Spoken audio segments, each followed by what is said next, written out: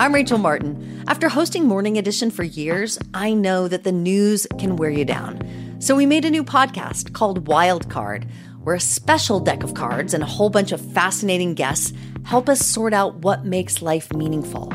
It's part game show, part existential deep dive, and it is seriously fun. Join me on Wild Card, wherever you get your podcasts, only from NPR. This is a CBC podcast.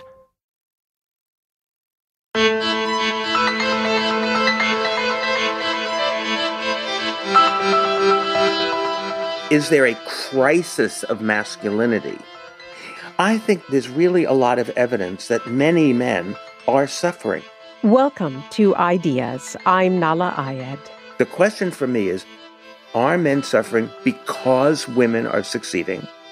Or are they suffering because of what they have inherited as the ideology of masculinity that no longer works for them in the way that it did perhaps for their grandfathers?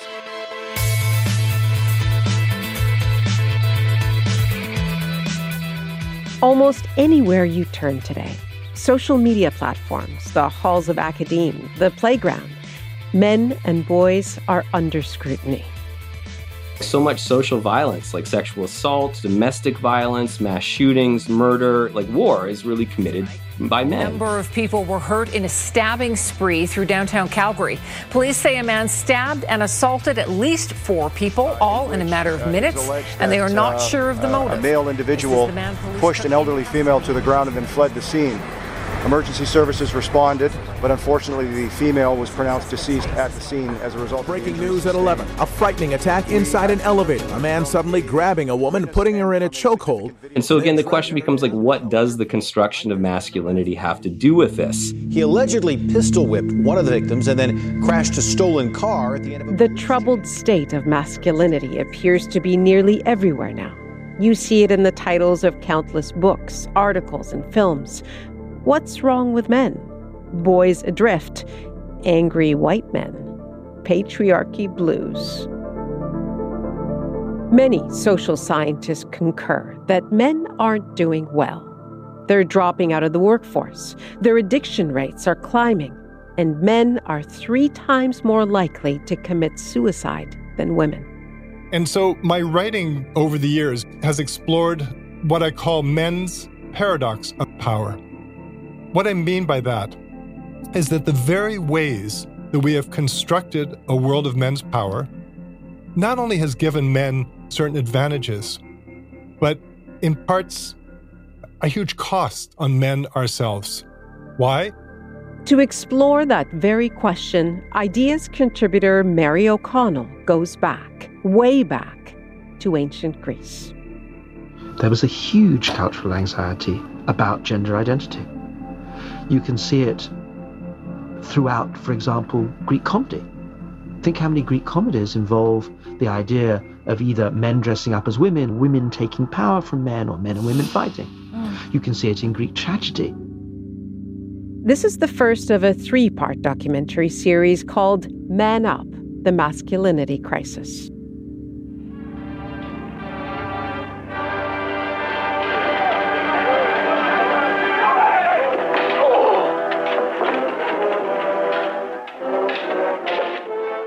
Since the birth of Hollywood, the ancient world has been a favorite setting for movies. Ulysses is just one of 600 sword and sandal Tinseltown films. Homer's epic chronicles Ulysses' battles in Troy, then agonizing return home to reunite with his wife, who'd long thought him dead. Along the way, there's always blood, guts, and glory.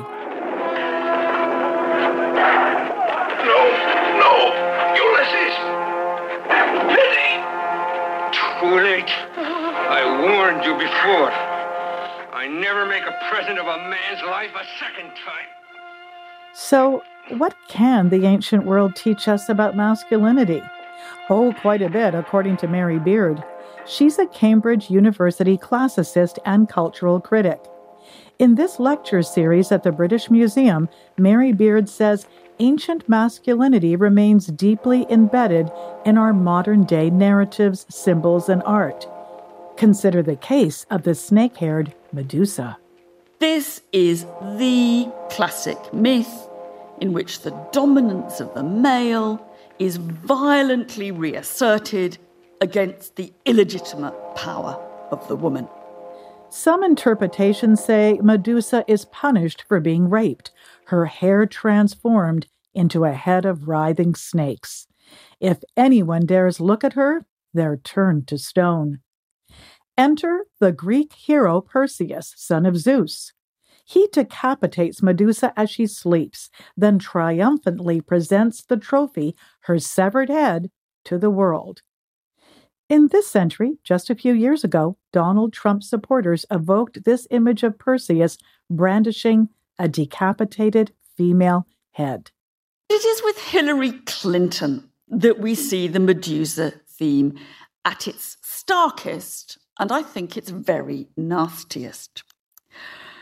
Predictably, perhaps, there were plenty of images produced by Trump supporters in the presidential campaign showing her with snaky locks. But the most horribly memorable of them, because it wasn't just a head, it also included the heroic male victorious adversary and killer. The scene of Perseus Trump swaggering with his sword and brandishing the bloody, dripping, oozing head of Medusa Clinton was very much part of the everyday domestic American decorative world.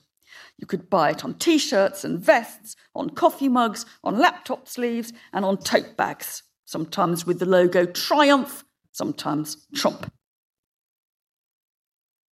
The ancient world is preoccupied by gender because patriarchy is never easy with itself.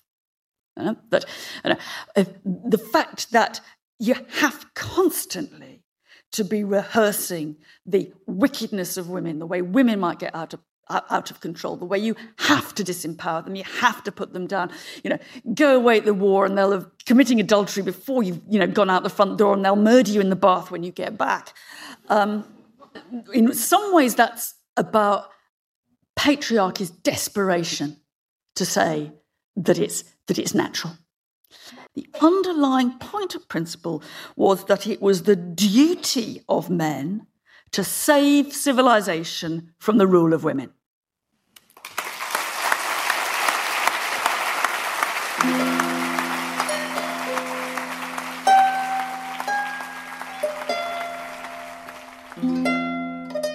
Throughout ancient Greece, the most obvious symbol of a hyper-masculine culture was the penis. Images of the penis were everywhere, at festivals, parades, religious ceremonies. Phallic statues stood guard outside houses and even graced gardens, protecting the dwellers inside. Simon Goldhill is the author of Love, Sex, and Tragedy: How the Ancient World Shapes Our Lives. It's part of the pervasive imagery of masculinity. What there was a huge anxiety about not being a real man. And in a sense, masculinity for a Greek was a bit like air. It's all around you. You constantly need it, but you only really notice it when it's not quite right. If it's not enough of it, if there's too much of it. And masculinity was central to the sense of self-definition. Mm-hmm. The gymnasium was one of the key signs of Greek culture. It was also a place to pick up boys. It was also a place for philosophical or political discussion. It was the place where men went to be men on their own. There were certainly no women in the gymnasium, and apart from the slaves who didn't count, it was all men like us, citizens. And the competition, how masculinity was put on trial, was in several ways by the fact of your own body. The naked body was on display. And of course you were surrounded by those beautiful white statues of perfect bodies, and you were constantly being judged against that. Secondly, you were on trial simply in the form of contests, in the form of games. It was a place in which men struggled for public status that makes the gym a real place for competition. There must have been a lot of male anxiety, I guess the way women feel today, with their bodies displayed publicly everywhere. And I'm thinking that creates a real anxiety about living up to an ideal. That's exactly right. For the Greeks, it was a male body that was constantly on display. We are told that Socrates would wander up to people in the street and go, "Hey, you're looking a bit flabby." But the reason why he could go up to people was because how you fought in war was partly dependent on how strong and fit you were. And so in a way, your body was part of the public apparatus of the state. So if you're flabby, ergo you're a bad citizen, perhaps? If you're flabby, you might be thought to be a bad citizen because your flabbiness was a sign that you didn't go to the gym, that you were, in some senses, a danger for your other citizens in fighting, because you all depended on each other in war. Now, if a man was seen as inferior to his fellow man, would he be considered womanlike? Well, Aristotle, in his way of trying to explain the whole world, he suggested that the best way to understand a woman is a sort of failed man. You know, if only a woman was stronger, fitter, harder, drier, then she could be like a man. But she can't, because she's just a woman. So in that sense, a woman is a badly made version of a man. There must have been an awful lot of cultural anxiety just beneath the surface of gender identity, I guess. There was a huge cultural anxiety below the surface, and actually on the surface, about gender identity. You can see it throughout, for example, Greek comedy. Think how many Greek comedies involve the idea of either men dressing up as women, women taking power from men, or men and women fighting. You can see it in Greek tragedy. And there's that idea always that there is a threat to the boundaries of masculinity. Some scholars have described ancient Athenian government as a phallocracy, governing by patriarchal values. In her book, The Reign of the Phallus, Sexual Politics in Ancient Athens, Ava Kuhls writes about mandated manhood. She says the battles between men and Amazon women were one of ancient Athens' charter myths.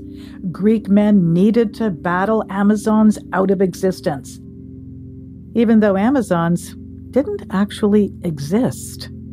Yes, we can trace that very well, though that Greeks killing Amazons was by far the favorite motif of illustration. It was just massive. They were all over in the wall paintings of the high classical age of Pericles, broadly speaking.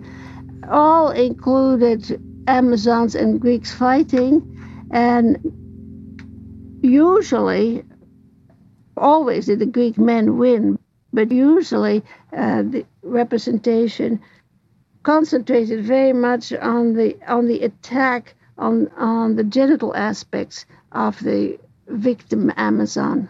One of the purposes of this myth, of all charter myths, is to glorify or legitimize an upstart power. So to the Greek male imagination, these Amazon women were considered a threat. What we know is the Amazons first make the entrance into the mythological world in the myths surrounding the Trojan War. A tribe of women warriors, presumably they had exterminated their men or driven them out, who came to the aid of the Trojans on the battlefields outside of the walls of Troy. Mm-hmm. And the Greeks fought them and vanquished them. Athens had nothing to do with these myths because Athens, in the context of the legendary Trojan War, was a very, very minor participant. Mm-hmm. But then when hundreds of years later Athens became all-powerful within the Greek world, they wanted to connect themselves artificially with these legendary events of the past. So they invented a new myth whereby the Amazons, after the Trojan War, invaded Attic soil, and the Athenian Greeks fought them there. So when you say these male heroes killed the Amazons, the warrior women, you say they pointed their weapons at their genitalia. Were these weapons, I guess, symbolic of the phallus? I think so. I take them that way. The myth of the Greeks killing Amazons was worked out in a great refinement to give it the flavor of the forces of male dominance actually defeated the female, but defeating her in her most feminine aspect, very often the breast. So this is a subconscious process that the message of these hundreds and hundreds of decorations, it cannot be anything else. So look, we have defeated the female, as they certainly had. Mm-hmm. Women were told were locked in their houses, they didn't have names, and that reality compared to these myths where men are fighting furiously. Why were men so worried? Because the chances of women rebelling were probably rather small. Yes, it certainly was, but that doesn't mean the men were not afraid of it. And it's just part and parcel, I think, of this whole tendency to deny the very existence of women, to pretend that there was no such thing as a woman.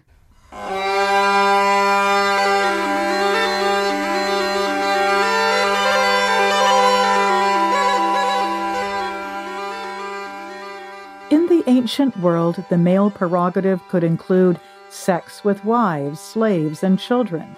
But by the Middle Ages, competition amongst men took a different turn, battling sexual desires. This could take the form of abstinence, fasting, penance, and prayer. In fact, murder wasn't penalized as harshly as sex outside of procreation was. Jacqueline Murray writes about this period in Love, Family, and Marriage in the Middle Ages. Sometimes people would lash themselves with twigs, or St. Anthony, for example, he would go out into the desert and jump into brambles and roll around in these brambles until he was all scratched and bleeding as a way of trying to rid himself of desires. And there was another one who would go out into the marshes, and he sat there and let all the mosquitoes and bugs and things bite him until we're told his body was all this sort of bleeding, pulpy mass in order to try and control that flesh so they'd feel no desire.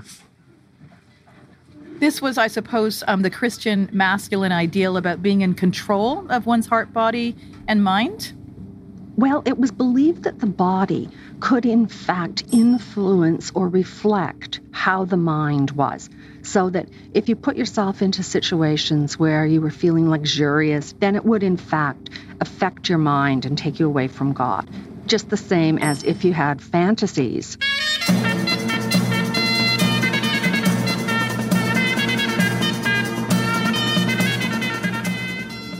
St. Jerome in the desert talked about how he'd be starving and living in a cave and so on, and yet he'd still have these visions of dancing girls and luxuries and great feasts, and it would take his mind away from God. There was a real link between body and mind, and as a result, you see in a lot of the rules for monks and so on, different attempts to try and provide guidelines that would limit the opportunities that people had for awakening their bodies. You wanted to be cold.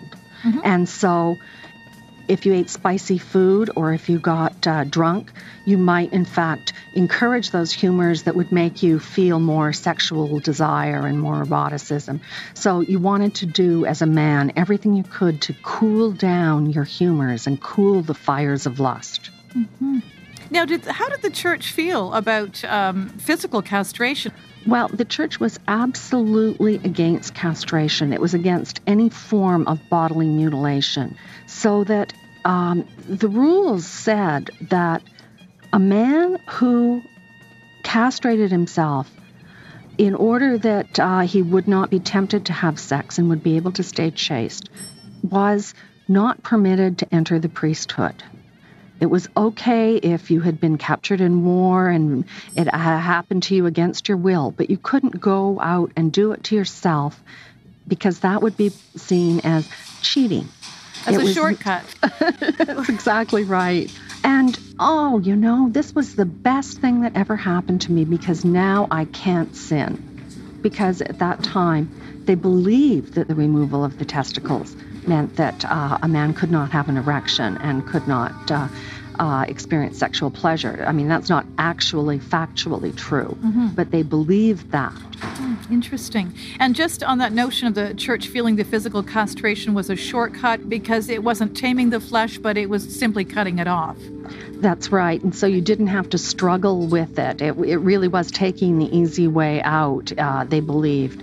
And it was quite, castration was quite a common act in the Middle Ages. I mean, it was a punishment for a number of different crimes, the crime of rape. Mm-hmm. And in particular, it was a punishment for clergy who raped women.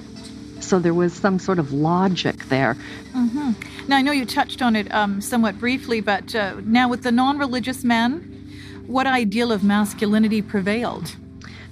For strong feudal lords, for the aristocracy, for fairly wealthy men, the idea of masculinity was absolutely being virile, having lots of children, and having male children was better than female children because if you were more masculine, you'd engender boys rather than girls. Your semen's good and strong, and so it's engendering a strong fetus, and a weaker, thinner kind of semen would engender a girl. But it wasn't just the size that mattered for the Middle Ages. An impotent man could not, for example, get married. If he knew, for example, that he was impotent in some way, perhaps there was some malformation of the penis or the genitals, and a lot of times they believed that the impotence might be caused by magic, and usually by a woman who had been spurned by the man.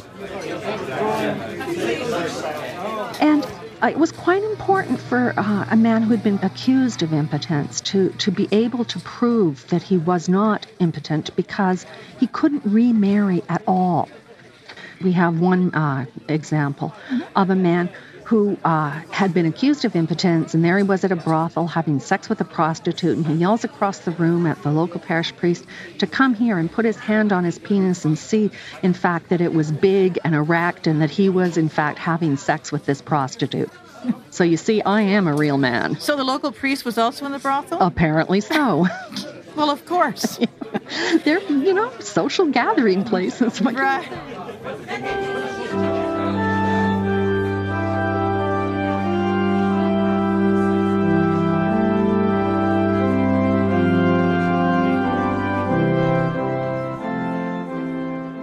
Masculine ideals would eventually be transformed by what's often called communal manhood, a cultural hand-me-down, a baton passed from medieval times to early white North America.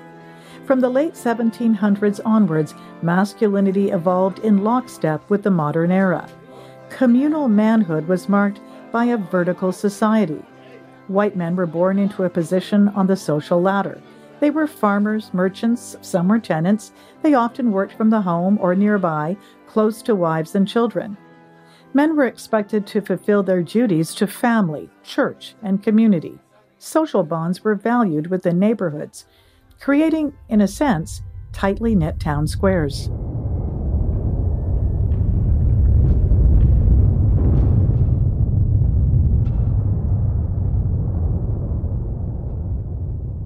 Yes, that is an earthquake that you hear behind me, and maybe that's understating how capitalism forever changed masculinity, replacing the communal man with what scholars describe as the self-made man.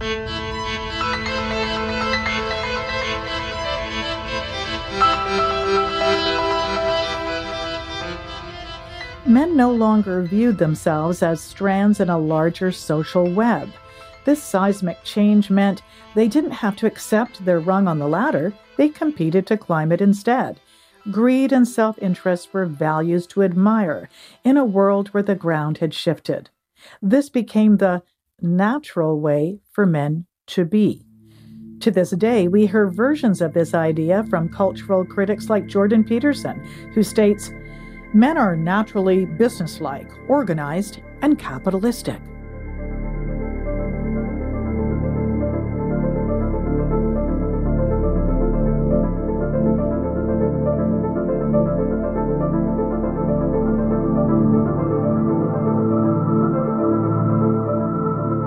You're listening to Ideas on CBC Radio 1 in Canada, across North America on Sirius XM, in Australia on ABC Radio National, and around the world at cbc.ca/ideas. You can also hear us on the CBC Listen app or wherever you get your podcasts. I'm Nala Ayed.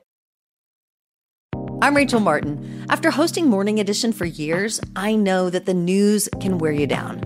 So we made a new podcast called Wild Card, where a special deck of cards and a whole bunch of fascinating guests help us sort out what makes life meaningful. It's part game show, part existential deep dive, and it is seriously fun. Join me on Wild Card, wherever you get your podcasts, only from NPR. These days, we're hearing a lot of cultural anxiety around ideas of manhood. These were common phrases, be a man, Yeah, be a man. Be a man. I wish that I could have responded to that declaration, that assertion with, what do you mean by be a man? What does a man mean to you? This is the first of a 3-part series called Man Up, the Masculinity Crisis by Ideas contributor Mary O'Connell. The advent of capitalism gave birth to the self-made man. It signaled a new way for men to work and live in the world, upending families, women, and of course, ideas of manhood. In Anthony Rotundo's book, American Manhood, there are excerpts from letters and diaries, words from ordinary men embracing something shiny and new: capitalism. The self-made man was someone made for action amid the bustling scenes of moving life.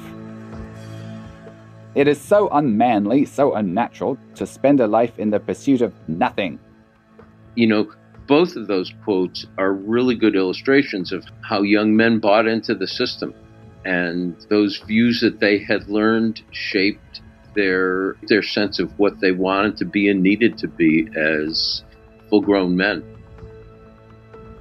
And Anthony, you write that how men expressed themselves to each other in their male-to-male relationships began to narrow with the emergence of the self-made man, in the sense that you say up till the end of the 1800s, single straight men would hold hands, cuddle, sleep together, but the competitive self-made man wasn't having that. Yeah.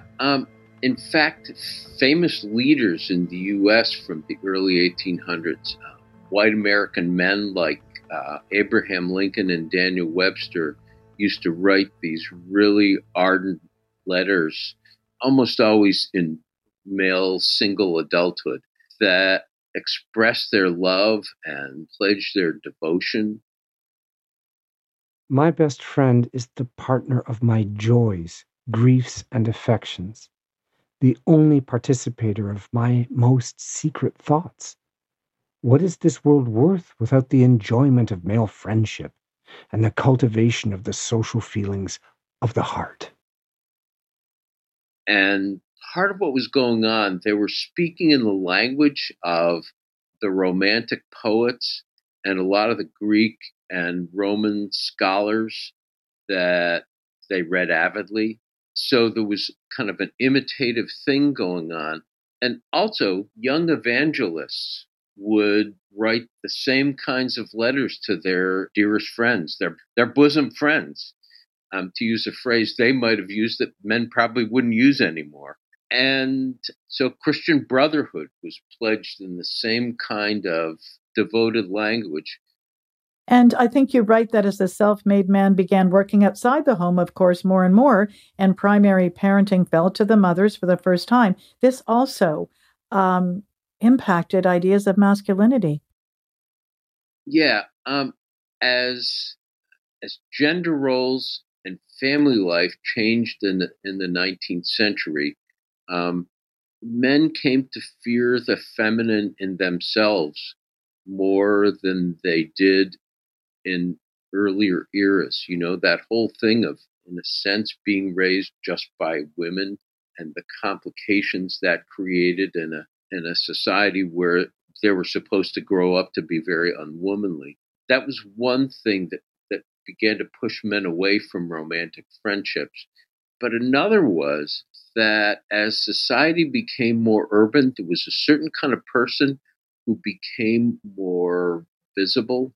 And this was a man who didn't just want to have an ardent relationship with his crush on his best friend.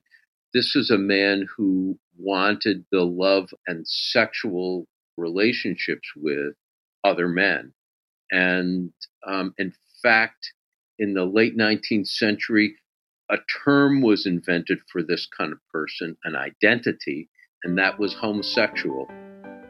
And heterosexual men were terrified of homosexuals and not only invented this term for them, but they worked hard to ostracize them and made their behavior illegal. And romantic friendship just looked way too much like homosexuality. And so in the late 19th century, early into the 20th century, romantic friendship just disappeared. And one of my favorite examples, in fact, is from sports. If you look at a picture of an American college football team from the 1880s or 1890s, you see men kind of randomly arranged in a room and sort of draped on each other. Guys, with their arm on somebody else's shoulder, guys sitting on the floor leaning against the knee of one of their teammates. And then you look about 20 years later and you get what we think of as the team photo of today, where men are neatly arranged in rows on bleachers, like ice cubes in an ice cube tray. So, right, in a more competitive world, there was more rivalry amongst men. But then I think about today, the word bromance. It's used to describe some male relationships. I know there's no equivalent, I think, for women. No. So does the idea of bromance reflect a new warmth between men? Oh, very, very much so. And it comes in at a time when there's a little bit more of a cultural space for affection between men. And it's okay in certain settings for guys who know each other well to express their love to each other, as long as it's, I love you, man, as opposed to, I love you. Man kind of it's like the bro on beginning of bromance. It's not a romance.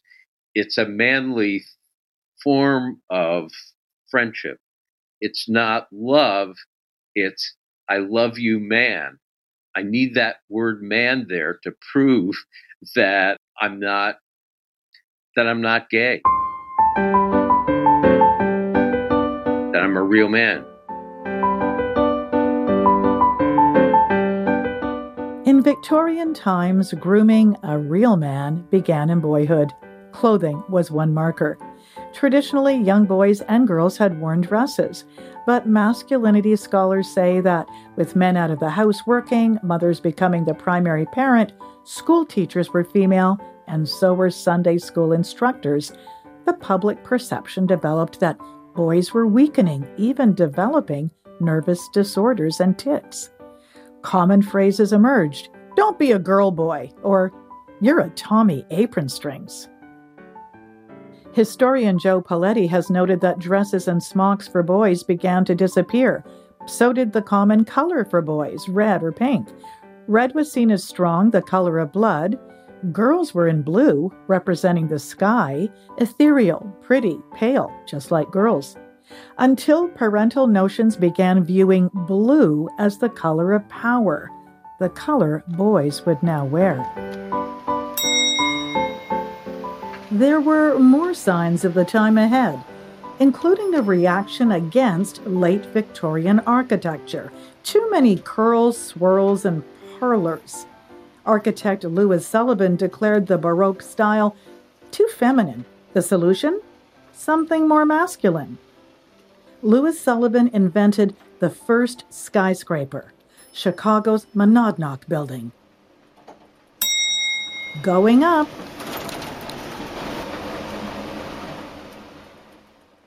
As efforts to masculinize society continued, some men seemed confused and troubled, says Michael Kimmel. A sociologist, he created the first masculinity studies center in North America. Kimmel has written many books on male identity, including The State of Manhood at the turn of the 20th century. Living in the city, commuting every day, taking the train, commuting to a boring dead-end job where I'm pushing paper from one side of a desk to another side of a desk. Where were the real men? I need to, I know. The West. Cowboys. That's where I'm going to go. And so they invented the Dude Ranch. Yep. Come on, yep. The whole idea of a Dude Ranch was to get these city slickers back to the wild where they could recreate and re-experience their real manhood. The Dude Ranch was invented at the turn of the century for precisely that reason. The rodeo, right? I'll give you a Canadian example. Why did they invent the Calgary Stampede when they invented the Calgary Stampede? Because basically Ottawa, Montreal, and Toronto masculinity was dominating in Canada. They said, let's go back to the rough and hardy ways, the roping and riding sort of thing, shooting. Well, that whole idea was a creation. It's a Wild West show that traveled around with Buffalo Bill Cody. These were all efforts to retrieve. Yep. Yeah. See, that's the language that we use, and that language is there today too. We have to restore, reclaim, retrieve masculinity. It's somehow been lost, and we have to get it back, right? Make masculinity great again.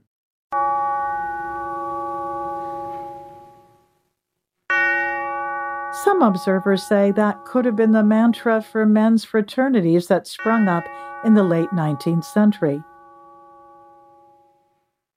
You have heard the tolling of 11 strokes.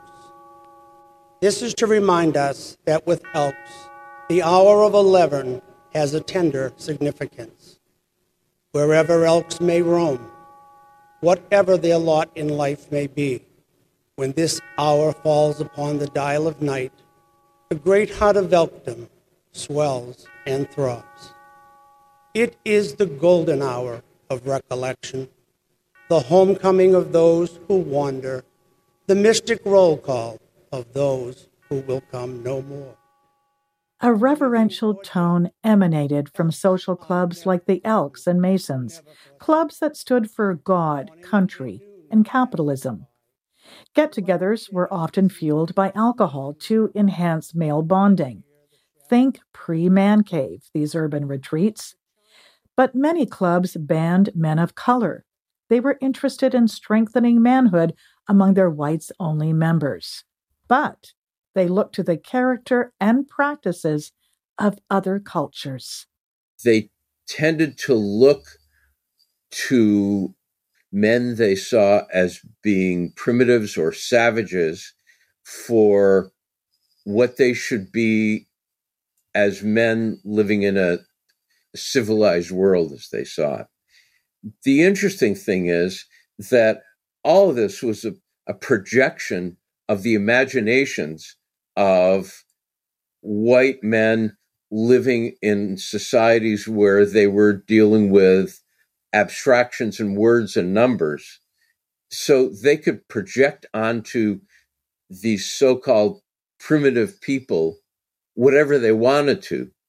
And in some cases, they actually projected what they saw as positive qualities on primitive men, that they were noble savages, that they were restrained and sexually chaste, but brave and forthright and principled and moral at the same time. You've written there was a strong desire to emulate colored men and Orientals, as they were called at the time, because they appeared more warm and relaxed about their manhood. There was also some of that projection onto some Asians or Orientals, as white Americans tended to call them at the time. But, probably the classic example of the noble savage is Chingachgook, the last of the Mohicans. My son, my fire is ashes, your fire is bright.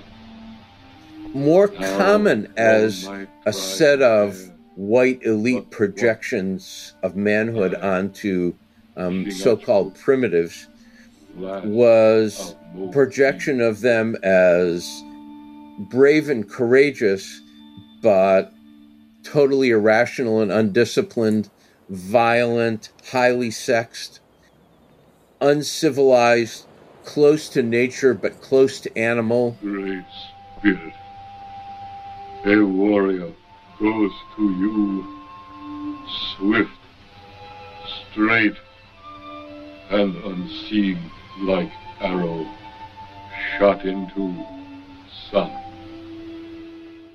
So, whether it was the positive or negative set of characteristics that white men were projecting onto these people, what they were really doing was saying, look, I have all these characteristics buried deeply in me, and civilization has created an overlay of all these complicated systems, and what I really need to do is to remember how to dig back down into the primitive in myself when I need it. But they also wanted to beat that out of the primitives. Very much so. I mean, at the same time that men were in some ways idealizing primitive men and primitive societies, again, their definition, they were also launching an effort to colonize the world and civilize all of these primitives. So it's an odd an odd set of behaviors with ultimately tragic results, particularly for the people that they tried to civilize, but also in some ironic ways tragic for themselves. The idea of these fraternities caught fire, a private bonding space for men. Eventually, they became mainstream, even turning up on TV screens as part of Bedrock, where we watched Fred Flintstone join the Loyal Order of Water Buffaloes. Hey, brother, the secret water buffalo handshake. Now, the secret password, brother.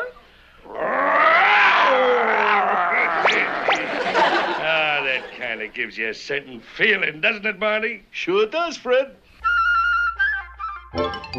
In middle-class Canadian homes in the early 20th century, toy guns and real ones emerged as popular consumer items so boys could connect with their hunter roots. Sports franchises also flourished, especially American football, or as some called it, organized warfare. An epidemic of violence swept through the leagues. In the 1905 season, there were 19 deaths and 100 serious injuries. While some called for football to be abolished, President Theodore Roosevelt was so alarmed about the prospect of the sport being banned, he set aside his presidential duties, including meeting with the great powers of Europe, to hold a crisis conference at the White House to figure out how to change the rules to save football and manhood. Good morning, the best to you each morning. Sunshine breakfast, Kellogg's cornflakes, crisp and full of sun. The cultural conversation would yet again turn to boys and how poorly they were doing.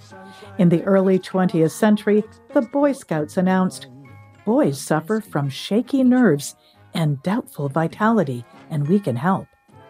Then came the YMCA, and then came Kellogg's Cornflakes. It promised to make men out of boys. Masculinity's in crisis. What's going on with men? They're getting weaker. They're getting flabbier.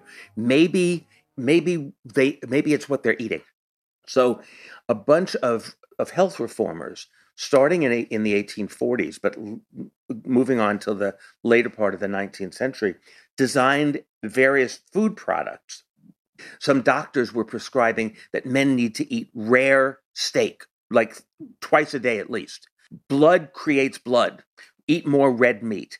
Then There were health reformers like Sylvester Graham, the inventor of the graham cracker. What's the graham cracker? The graham cracker is unprocessed flour, which he believed would go through your system more quickly and clean out your bowels. Because when that stuff doesn't get cleaned out, it would become toxic.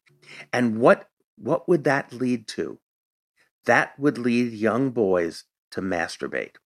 Masturbation was the terror of these health reformers, because what was it doing? It was draining men's vital energy.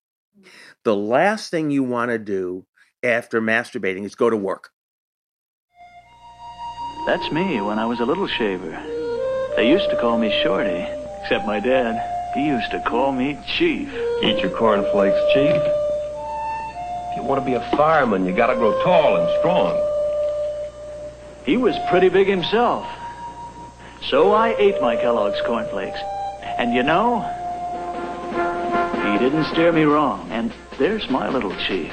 I guess you know what we tell him. Tall up with the tall corn taste of J.H. Kellogg and C.W. Post both come up with the idea of, using various cereals. But J.H. Kellogg went way beyond cereals. He created a sanitarium in Battle Creek, Michigan, and he had all of these remedies to basically pump up men. Right, so Kellogg wrote these books. I mean, if I tell you all of the things he prescribed to keep boys from masturbating, it was a kind of cultural hysteria. So he suggested things like a chair for boys, for adolescent boys. And the chair would have a little hole, and underneath the hole would be a bucket of ice water.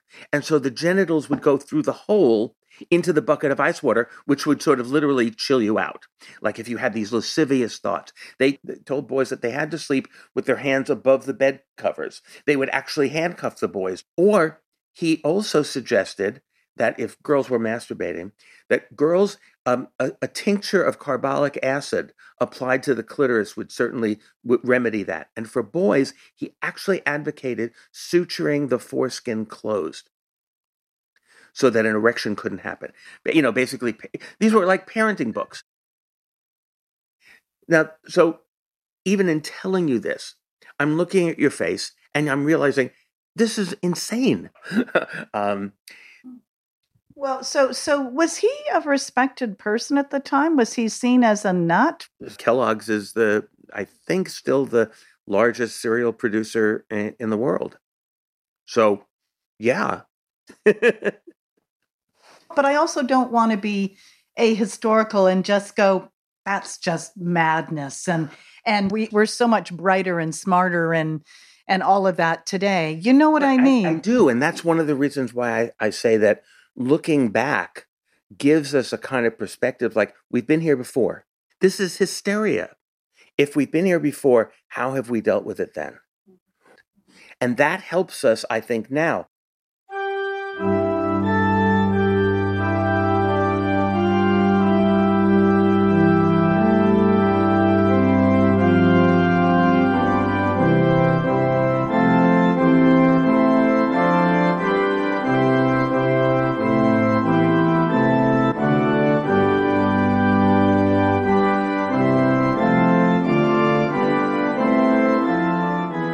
Ideas about masculinizing society were pushed even further by conscripting Jesus Christ into the cultural conflict. What constituted manhood to many Protestant churches at the time was the idea that Jesus should embody a real man. Welcome to the era of what's become known as muscular Christianity. I mean, by the late 19th century, Jesus was this really sweet, nice guy who was saying, love your enemies and turn the other cheek. And he was so lovely. And long flowing hair. Yeah, basically looked like a hippie. And, so they were saying, no, Jesus was a scrapper. He was a fighter. He kicked the money changers out of the temple. He was a real man. And there was a whole debate about, the masculinity of Jesus. When you're talking about the masculinity of Jesus, you're talking about a moment where everything is seen as kind of up for grabs and needs to be reasserted. The core idea of muscular Christianity was that a Christian man should prove his physical hardiness while still remaining morally pure and good. And the origin lay in the fact that by the late 1800s, elite white men, middle-class men, were doing more and more what we would call desk work, what they called brain work. And they were feeling more and more alienated from their bodies. So what they were seeking out was a more embodied form of manhood. And they ran into particular problems when they went to church every Sunday with their wives and kids. And they looked around them, and it was what they saw as a feminized Christianity. It was all about love and tenderness and forgiveness and mercy. And Jesus was a sweet, blue-eyed guy with long hair and a beatific smile, walking around in sandals and a robe. And what muscular Christianity did was not only create this new idea about physical hardiness at the same time remaining morally good, but it also, for one thing, created a new Jesus, a Jesus who was the turn-of-the-century evangelist Billy Sunday used to talk about Jesus as a football player. And in the 1920s, there was a huge bestseller that talked about Jesus as the creator of the greatest business organization in history. That 1925 best-selling book, The Man Nobody Knows, was written by American marketing executive Bruce Barton. In it, you'll find excerpts like this. Jesus was a pale young man with flabby forearms and a sad expression. A girlish look, a sissified Jesus. After all, we know that Jesus was the founder of modern business. In the 1920s, when the book about Jesus as a great business leader was written, the Christian church, if you combined the various Protestant sects with the Catholic Church, it certainly, as of the 1920s, was the predominant global organization. And in terms of real Christian history, it's not clear that Jesus did any of the organizing. But those folks weren't worried about creating an image of Jesus based on the reality of what happened 2,000 years ago anyway. One of the goals of muscular Christianity was to make Jesus man up, a physically fit spiritual warrior and businessman. There were other versions of curated masculinities in history, too. Muscular Judaism and muscular Buddhism share similar beliefs. Powerful representations of masculinity will lead society forward.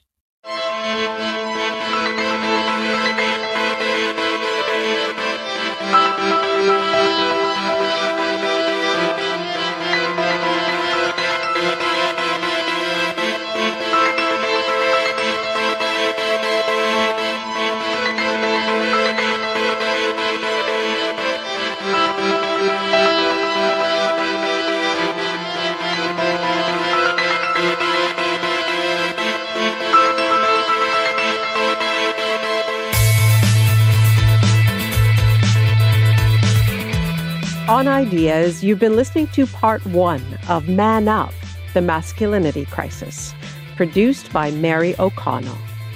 Thanks to our professors of ancient history who appeared in an earlier Ideas program, and thanks to Tom Howell for several readings.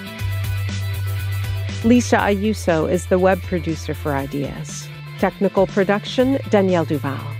The senior producer is Nicola Lukšić. The executive producer of Ideas is Greg Kelly, and I'm Nala Ayed.